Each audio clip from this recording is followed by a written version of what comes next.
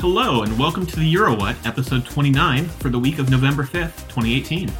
I'm Ben Smith, and I'm joined today by Mike McComb. Hey, Mike. Hello.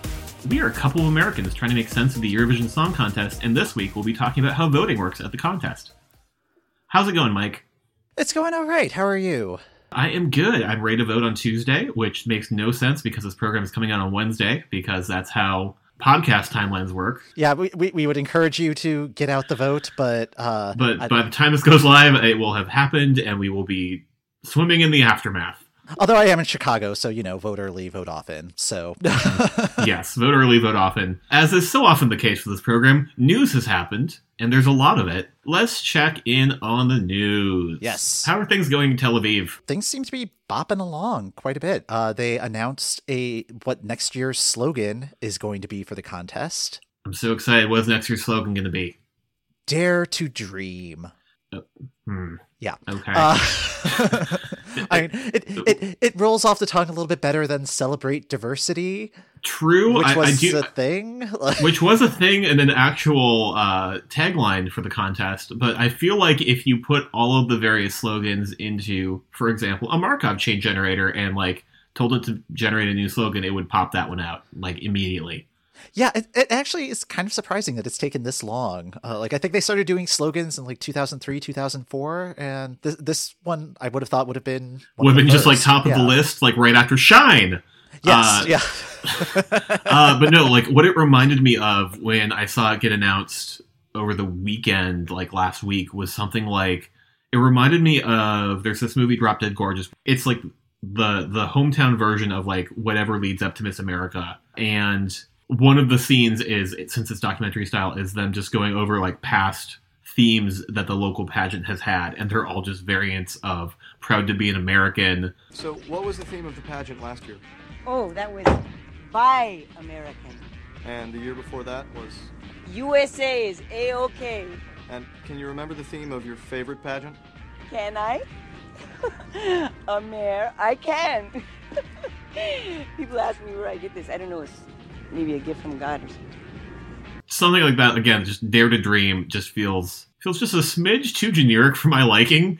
Yeah, I mean, these slogans tend to be pretty generic. This year's was All Aboard, which I guess, they did try to have a nautical theme throughout the competition, and I think they Portugal did a really good job of kind of maintaining that thread all the way through. But last year's was Celebrate Diversity, and had Australia not been there, I don't think there was that much diversity to be had. So. Yeah, and then there's also in stuff hashtag Join Us, which you have to mention the hashtag because it was in the slogan. Oh yeah, and hashtag Join Us is just should be something that gets posted alongside the trailer for a horror movie. Mm-hmm. Admittedly, Dare to Dream is a pretty solid one as far as these things go. It also seems like the slogan came out fairly early this year, so maybe it will have some sort of impact on what songs get through. It's important to give people time to dream, so they made sure to get that out real early. Yeah.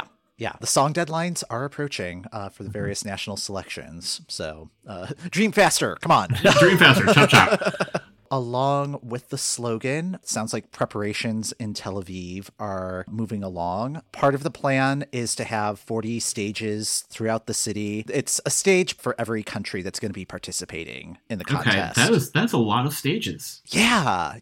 And I think part of it is just to really encourage people to explore all parts of the city rather than just the concentrated areas where the Eurovision Village is and the actual venue, going around to see the city as a whole. Well, and especially with Tel Aviv and the venue feeling smaller this year, it's probably a good idea to really encourage people to spread out and maybe not be quite so closely packed together. Yeah. Everybody's going to be friends by the end of Eurovision week next year, I'm guessing. Yeah. So because accommodations are rather tight this coming year, they're running out of hotel space, and one of the solutions that they've come up with is getting a cruise ship to be just off the shore in Tel Aviv that people can stay there and then just take a boat back and forth. Oh yeah, they can take a tender, contract norovirus. It'll be a real fun party. I am not a cruise person, and this is definitely not for me, but I could see it being an attractive option. Well, and I read through the article that you posted to our group chat about this, and on one hand, it does seem like it's going to be a very affordable option. Mm-hmm. But also, it's a cruise ship, so make sure that you're all about that cruise life. Yeah. And you're cool with like having to queue up 20 minutes to take the tender back to shore so you can go to the Eurovision program. Yeah, and also like having cabin mates that you might otherwise have if you were like just staying in a hotel or an Airbnb or something. I don't know. Like, Or, you know what? Book with your friends. Make sure you're sharing that cabin. Also, it's gonna be real tight quarters. yeah. But I mean, I guess that's also just another way to encourage people to explore the city and like do the touristy thing. But still, just having to go out on the water, particularly if it's like after you're going to the semifinals or the finals, like that could be like having to deal with a cruise ship at like 2 a.m. Like that just does not sound like an attractive option. So it sounds like we have a slogan. We have a cruise ship. Do we have any news on the venue yet? We have a stage designer lined up. Okay, cool. Yeah, it's Florian Wieder, who has designed Eurovision stages. I think this is his 6th one since 2011. He did Portugal this year. Which was really well received and that nobody had any opinions about it at all. Yeah, if you recall, it's either last episode or the episode before, one of the organizers in Tel Aviv was complaining a lot about the stage in Lisbon this year. So that must have been fun at the job interview. Yeah. In the article that reported that Florian Wieder was selected, it included a sizzle reel of all of the different stages that the firm has designed. And number one, it was just really cool to just kind of see this sort of presentation because I'd never seen a reel like this before. And yeah, like a lot of really cool designs, like X Factor in a number of countries, including US X Factor, MTV Music Awards. I think the Grammy Awards might have been in the mix there. But yeah, if you are a fan of the like glowing floor technology, this firm knows how to do that. So this firm can hook you up, and it sounds like they have a lot of experience with sort of large scale musical events, which is good. Mm-hmm. And that's probably why they're your go-to Eurovision staging experts. Yeah, it'll be cool to see what they come up with, particularly with the challenge this year of having such a small venue to work with that they still need to have be like just this dynamic stage. And one of the ideas that's floating around is using triangles sort of in the style of the Star of David that maybe like moving around either between performances, maybe during performances, who knows.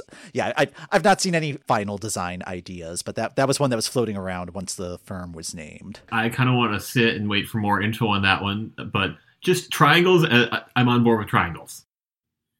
Okay, so we got done in our last episode talking a lot about the reality show aftermarket system. Mm-hmm. How are things doing in the reality show aftermarket system, Mike? Well, in this edition of the X-Eurovision Contestant Factor... Oh, that's very good. I like that. Oh, thank you. Brendan Murray is still on UK X Factor. And okay. Yeah, it's been a rough couple of weeks, I'm going to say.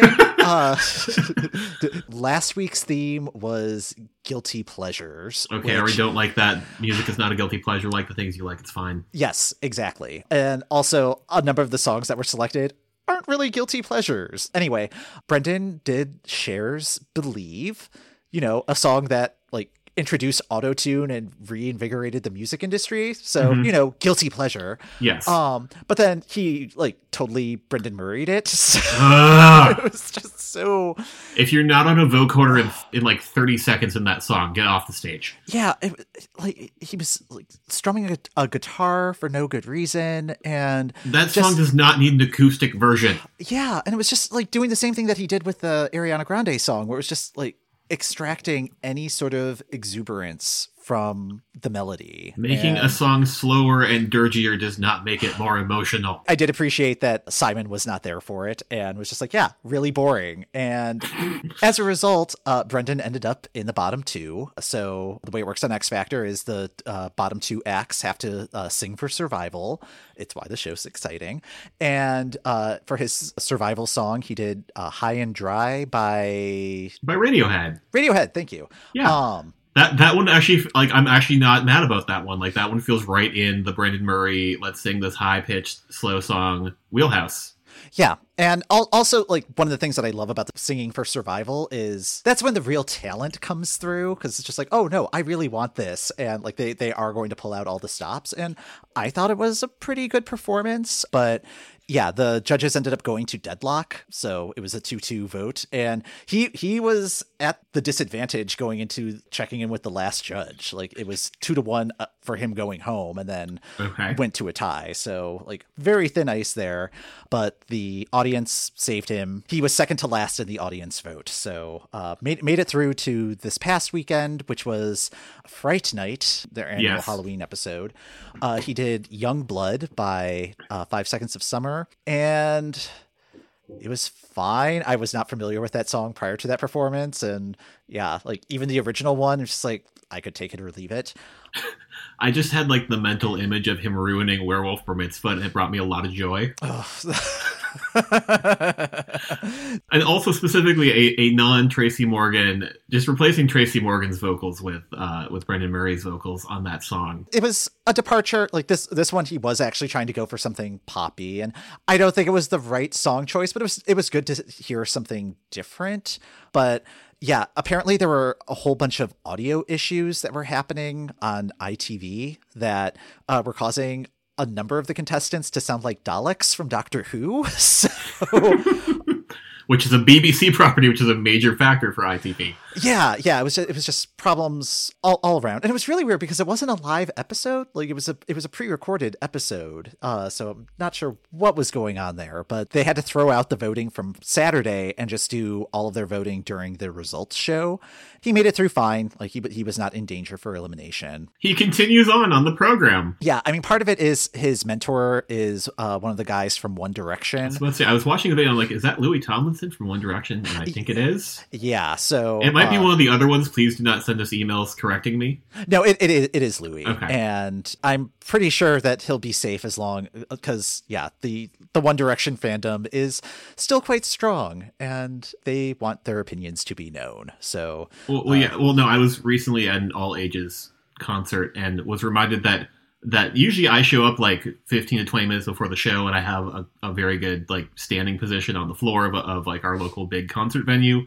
With an all ages show, you have lots of teen girls who will wait there all day. Yeah. So if anything, Brendan should be able to make it to at least the halfway point. Like, I was genuinely surprised that he was up for elimination last week, just because, like, I thought the One Direction fandom would carry him through at least until like they had to start like kind of cannibalizing that section. And this is why we can't have an X Factor podcast, because I'm just going to start getting into like the weird game theory of this. So why don't we move on? Yeah, let's move on. Thank you for the thanks for the X Factor, Mike. You're welcome. So this week in boycotts, our favorite other segment that we do on this program, because there was a whole hullabaloo a few months ago about where things were going to be hosted. This week in boycotts, the Irish Labour Party wants the RTE to withdraw if the contest is held in Jerusalem, and boy, do I have good news for them. Yeah. So the fun thing about the legislative process is that you can put something on the docket like many, many, many weeks ago and then forget to take it off when like the thing that it's against doesn't go through. And that's what's happened here. I suppose things could change. I mean, anything can happen. Yeah. But I think for all intents and purposes, we should just assume that it's going to be in Tel Aviv. Yeah. I mean, everybody seems pretty clear at this point that is the case. But the Irish Labour Party, I believe one or two other political parties have similar motions, like encouraging this. And like, these are non-binding resolutions. It's just like this is a strongly worded letter to the editor. Yeah. Yes. I have a feeling this may be the last in the last hurrah discussion. Yeah. Yeah, because I mean, things seem to be moving forward. RTE is pretty solidly set on. Yeah, like most of the networks are like, yeah, guys, we're still going to go. Also in the article, which we'll have linked in the show notes, they mentioned that the Labour Party is like the fourth biggest party, so I don't know how much sway they have, although this gets into like coalition governments, which we do not know about. This gets into like whole weird voting issues, which, speaking about whole weird voting issues, let's talk about this week's main topic. Yeah. Let's talk about voting that doesn't have as dire of consequences. Yeah, that makes me less jittery about the state of our nation. Yes. Voting at the Eurovision Song Contest. So, this Eurovision Song Contest has been around since 1956. In 1956, how did they do the voting? You had 2-member juries for each nation. And what they did is they had 2 points to award. They could award those 2 points to whatever entries they wanted to, including their own country.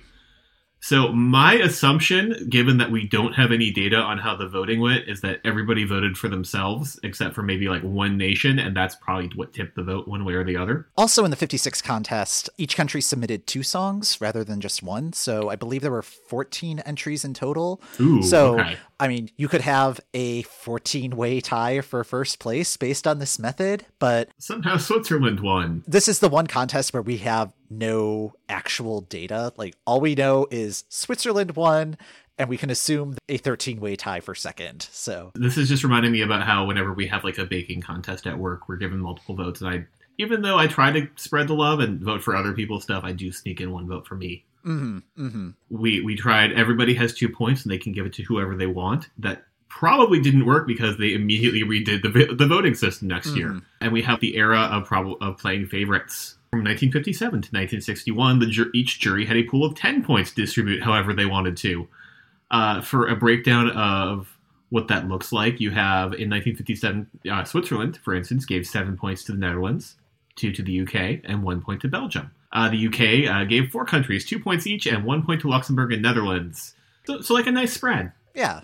Okay, cool. Anyways, that lasted from 1957 until 1961. And 1962, they're like, okay, let's simplify this. Let's define this rather than just like 10 points you can assign willy-nilly.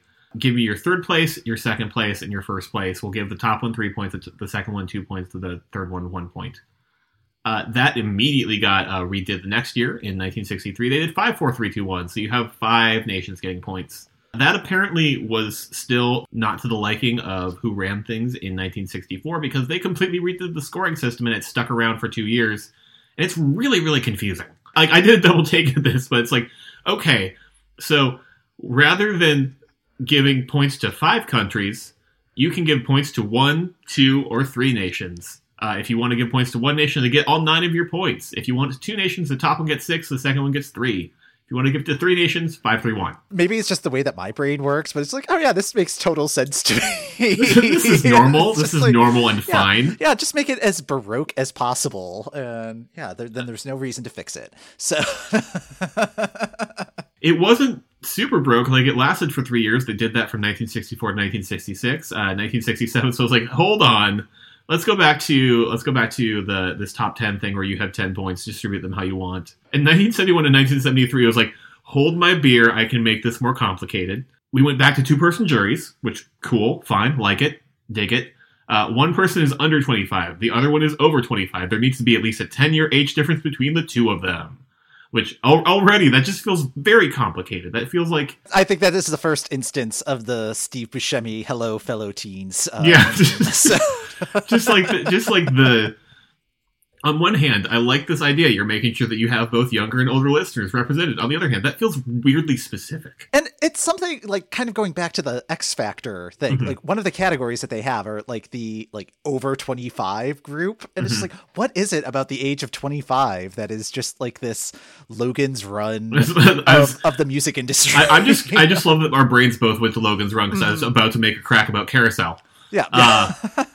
And part of this is me watching Hassan Minaj's new series on Netflix, Patriot Act, where he's talking about affirmative action and how having affirmative action directed hiring or place filling in college admissions is fine. Just saying we want to have this percentage of our student body represent this thing. It's really weird to say we need 2 black people now. Oh, yeah. Yeah, or it's weird to say we need 2 Bulgarians right now. Or we need 1 person who is under 25. We need 1 person who's over 25 but 10 years older than them. Like, that's just very specific. But anyways, getting back to how that voting worked after that weird train ride into the depths of my brain, is that each of those people voted and gave their 5, 4, 3, 2, 1, and they awarded 2 sets of 5 points, 2 sets of 4, etc., etc. That was very confusing, and they did that for 3 years until 1973. Yeah, and then Sweden won with ABBA, and they're just like, nope, we're going to reinvent this. Yeah, which, as they do. So yeah, the Swedes do a really good job of like reinterpreting this stuff. So How is the normal way that we talk about this, Mike? Yeah, so I call this era the usual way, based on a video that the EBU put out when Sweden reinvented the system again a couple of years ago. And just like hand wave this away as the usual way. Yeah, which is like, yeah, that's really not helpful for an American audience. It's like, wait, what is the usual way? So the usual way is awarding 12 points, 12 points, to the top choice, 10 points to the second place choice, and then 8, 7, 6, 5, 4, 3, 2, 1 to the rest of the top 10.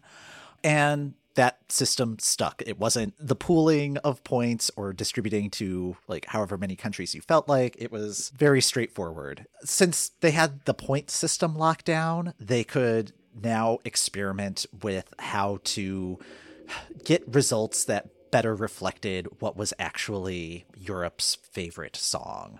And it took some time. Like the first major overhaul didn't happen until like 1997 when televoting started becoming an experiment. 5 countries used a televote in 1997 to help determine how they were going to distribute their points. And that seemed to work well. So in 1998, televote became an option for most countries that wanted to try to implement it.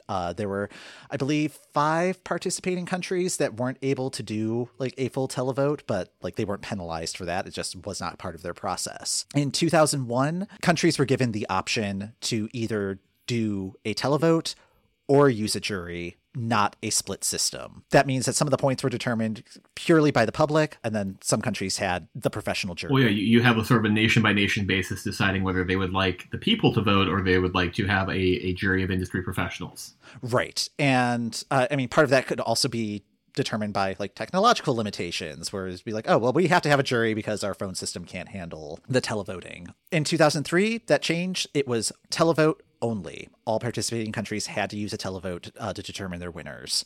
And it was interesting at that point because they were still kind of figuring out the semifinal system at the contest, that if a country was in the semifinal or like a pre-qualifying round of some sort, if they didn't make it to the final, they didn't get to vote. That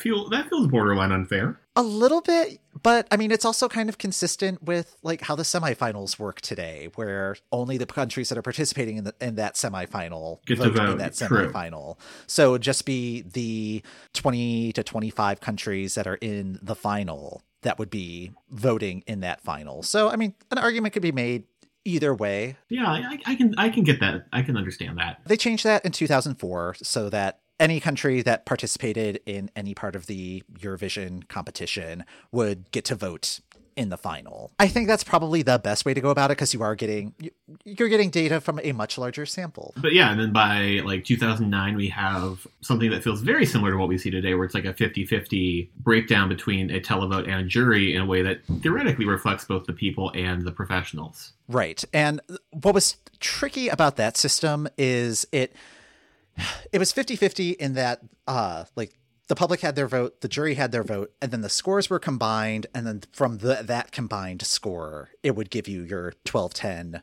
8 through 1. It used to just be like, okay, the top 10 countries from the public vote, they get their 12-10, blah, blah, blah, blah. And then the jury, and it's just from that top 10, and then combining the results, and then just seeing of that subset what were the top 10, which is a little weird. So in 2013, they tweaked it a little bit where all of the participating countries in that vote were part of the subset. So like if there was a semifinal with 15 countries in it, number 1 would get 15 points. Number 2 would be 14 points all the way down. So everything would be ranked. Right. And then it would be combined. So theoretically, if something came in last place with the public, but first place with the jury, there would still be the possibility that it could like squeak through. Yeah. Or at least get some points from that country, which was a pretty decent tweak. Well, and then you also have like weirder things. Like I think in like 2009 they were still doing this where you tabulate those things for both of them, and then like the top 9 would go through, but then the 10 would essentially be like a jury wild card. Right. Yeah. So like there was Still a lot of kind of figuring out what was the fairest system. Eurovision's always trying to iterate on that, which, like in 2010, the semifinals started using the same 50-50 system that was used in the 2009 final. So, like they'll try it out in one place and then see it in other. Like I believe it was last year's Junior Eurovision contest. They were experimenting with online voting options, and there was some weirdness to it. I think the ultimate goal is to have online voting be an option for the main Eurovision contest, but yeah, they still have some bugs to work out before they that becomes get that like implemented. Yeah. They were still figuring out how to make changes to the usual way. Yeah, like the usual iteration, but still at the core, it's the 12, 10, and then 8 through 1. Yeah, actually, it's kind of funny. Sweden hosted in 2013, and that's when they made the tweak to the like ranking of the public and jury vote. Mm-hmm.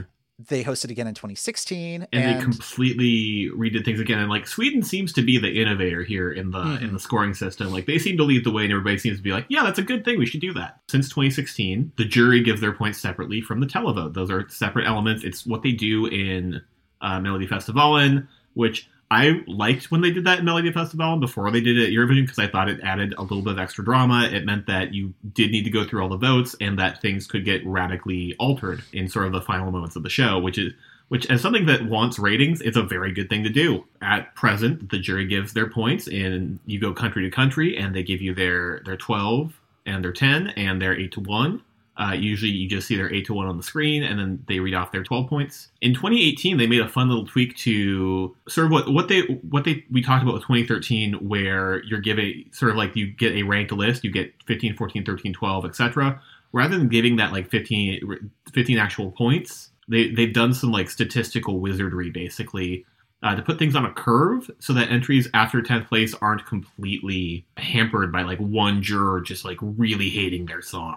Which is good. I don't think that it had probably too much of an impact, but I mean, it's nice that we're theoretically getting nicer point values out of that. Yeah, I'm actually kind of surprised that I haven't seen any sort of statistical analysis after this tweak. Yeah, I would love to see what the data looks like there and like what the actual point breakdowns were to see if there were literally like fractions of a point separating like 10th and 11th on some of those really close things, like how Romania this year didn't get through. Right. I would love to see if there's like data that shows, oh wow, this really was a squeaker for whatever country made it through. But anyway, so the jury gives their points. We get that. We have that score. We have that top 3 list, and we're like, holy crap, how is Austria there? Because that's what happened this year. But then you have the televote, and the thing about the televote that's great is that they tabulate everybody's 12, 10, and 8 to 1 for each country's televotes, and then they add those all together and they give you the combined total, and they read from like the bottom of the list up, which is great because you get to see who placed last with the people. And I've got to say, like, being in the room when that happens is like just the gasps that can happen. Like in Kyiv, Austria, I think either the last country or the second to last country to get 12 points from like one of the juries. I believe it was Bulgaria's jury. And I was like, oh, wow, that's like great for Austria. And then they got 0 points from the public vote. And everyone's just like, oh.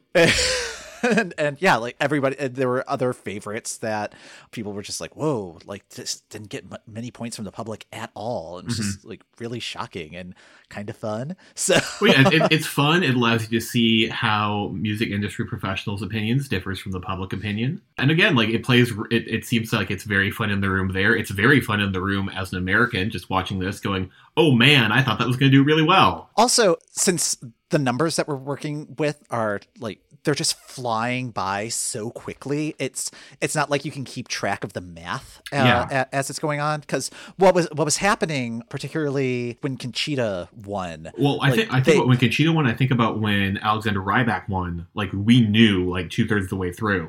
Right. And it's just like, oh, yeah, by this point. Oh, yeah. And it was also like when Azerbaijan won, where it's like, oh, there are still like 4 countries that need to give their points, but they're so far ahead at this point that it's just like, oh, yeah, it's just math. Like if they get 0 points from here on out and another country, the second place, gets nothing but 12s, they still can't catch up. So it's like, oh, there's no tension here at all. Right. Splitting this up brought that tension back in a good way, I think. Yeah. Yeah. Like I think back in 2016, when this was first introduced, and it's just like, ooh, is Russia going to overtake Australia and Ukraine? And it's just like, oh, are there enough points in play? Because it's just like you don't know how many points are like available. You Are just around know the like, bend, what yeah. the difference are. Yeah, so it's like, okay, he needs like at least 400 points to get through, and it was only like 390 or something that he got. So that was intense and fun. Even like this year, there was like room for, okay, what if Cyprus wins? Like Cyprus could Oh, sneak yeah. it, could be like a dark horse in this, and it was just wonderful. Yeah, I think this change has been like fantastic, and it's one of the things that I love about Eurovision is how it just gives you that sort of election night feel back when the consequences weren't so back dire. when that, like, oh man, just that just the phrase that election night feel just brought me back to the horror of the last election night party I went to. Man, this is great, and it seems like Sweden in particular leads the way in kind of innovating on these things. But I do like to see the way that they keep making little tweaks to see, hey, how does this work? Does this more accurately reflect a blend of what we're going for? But one thing that you also have to think about in terms of this is what happens if there's a tie. For many, many years of the competition, they did not have a backup plan for if that happened. And then 1969 happened, and there was a 4-way tie between France, Netherlands, Spain, and the UK. Which is kind of nuts if you think about it, that number one, that a tie had not happened before then, and that the first time that there's a tie, it's a 4-way tie. It is very much a tie. What they did that year is they're like, everybody wins. Well, and by everybody, we mean those four nations specifically. And then the next year, 5 countries boycotted for reasons that are probably not entirely related to just 4 countries won the previous year. Yeah. 1970, Spain got to host the contest, and this was when Franco was still in power, and Eurovision's not a political contest. Drink. This was one of those times where it's like, okay, we need to figure this out. I'm sure that there was a more formal process, but I do like the idea that Spain ended up hosting because they touched their nose last. Yeah. Oh no, I think Spain wanted it. Yeah, Spain probably yeah. wanted it. It was a different era. Anyways, so that happened, and suddenly they had to be like, okay, what is our backup plan for if this happens again? So now there is a countback system where once we have 2 nations that have tied, and they sort of count back to figure out who is the actual winner. As of 2016, when we had that wonderful split between the televote and the jury vote, the public vote outweighs the jury vote. That is sort of like the main tiebreaker. But if they're still tied after that, if they still have an equal amount of votes from both the public and the jury, that goes down to the country that received the points from the most countries. And that's a 2003 edition. If they are still tied, then they go down to which country received the most 12 points, which country got the most 12s from other nations, and if, heaven help us, they are still tied and it's the most 10s, and we keep going down until there's a dang winner. This was used in 1991 between Sweden and France. Sweden won based on their 10 points. So they do actually have to have the multiple steps because they can really just tie. And then as of 2008, they have that implemented for all places, not just first, which is how Norway got through in 2012 and Bulgaria didn't. Yeah, which was kind of a disappointment in retrospect because Bulgaria really turned it out that year. So, yeah. Yeah. And Tucci was last in the points with Stay. Both of those songs were fine. We could go down into a weird sliding doors scenario, or what would happen if Bulgaria got through? They might have also placed last. Yeah, and it's not talked about as much in the semifinals, partly because it wasn't implemented, since it was only for first place, up until 2008, having to worry about the semifinals wasn't as big of a deal, I guess. Although, again, it was probably a case of, we don't have to think about this until we need to think about this. And I'm sure had there been a tie in 2007 for the last spot in the semifinal, they probably would have knocked it out. The same system. Yeah. At least they had some sort of plan to fall back on. But yeah, I think the ties haven't really been that much of an issue. You do sort of see it every once in a while if you really dig into the results from the various semifinals. Because when they announce the semifinals, they never announce the points. They just say these are the 10 countries that go through, and it's not until well after the fact that you actually see what the numbers are. And you'd be like, right? They don't drop the numbers until after the final has happened because they don't want that to sway things. Right? Yeah, and and it doesn't really make a difference if a country came in 6th place or 7th place in the semifinal. They got to the final. That's where it actually counts. So exactly. Anyways, that's voting, and I just love that there's a deep rich vein of stuff to talk about just because of the many myriad ways they have just kind of like tweaked and said, okay, does this work? How about this? Mm-hmm. Part of the reason that I think it's helpful to go over this is like I think of the Eurovision party that I had in 2016, and my friends who had not seen Eurovision before and were like watching the results are just so overwhelmed by all the numbers, and it's like, what is happening? Why is this happening? What do these numbers mean? And yeah, like there's a lot going on, but I think they've landed on the most straightforward system that gives the most accurate result. I don't know what they could do to make this more accurate. I don't know. Like, there's always a controversy of like people want it to be like 100% public vote, and other people who like still want the juries. Like, I like that the juries are part of the process because I feel like that's a nice sort of check and balance. Mm-hmm. Otherwise, we could have like a whole bunch of like yodeling rapping taking over the finals, which will get old after the 5th or 6th version of that. So. Especially if it's the same year, because then you're just diluting the vote. Exactly. Anyways, that's going to do it for this episode of The Euro What. Thanks for listening. The Euro What podcast is hosted by Ben Smith, that's me, and Mike McComb. That's me. You can find us on our website at eurowhat.com and on Twitter, Facebook, and Instagram at Eurowhat. If you'd like to contact us by email, we can be reached at esc@whatelsison.tv. We'd love to hear your questions and comments. You can subscribe to the Euro What on Apple Podcasts, Google Podcasts, or the podcast app of your choice. Word of mouth is still the best way to get folks to check out our podcast and listen, so be sure to tell your friends about the Euro What podcast. Rating and reviewing the podcast when you subscribe on the app of your choice also helps other fans find us, so please do that. We'll be back in a couple weeks to try and make sense of what's new in Eurovision.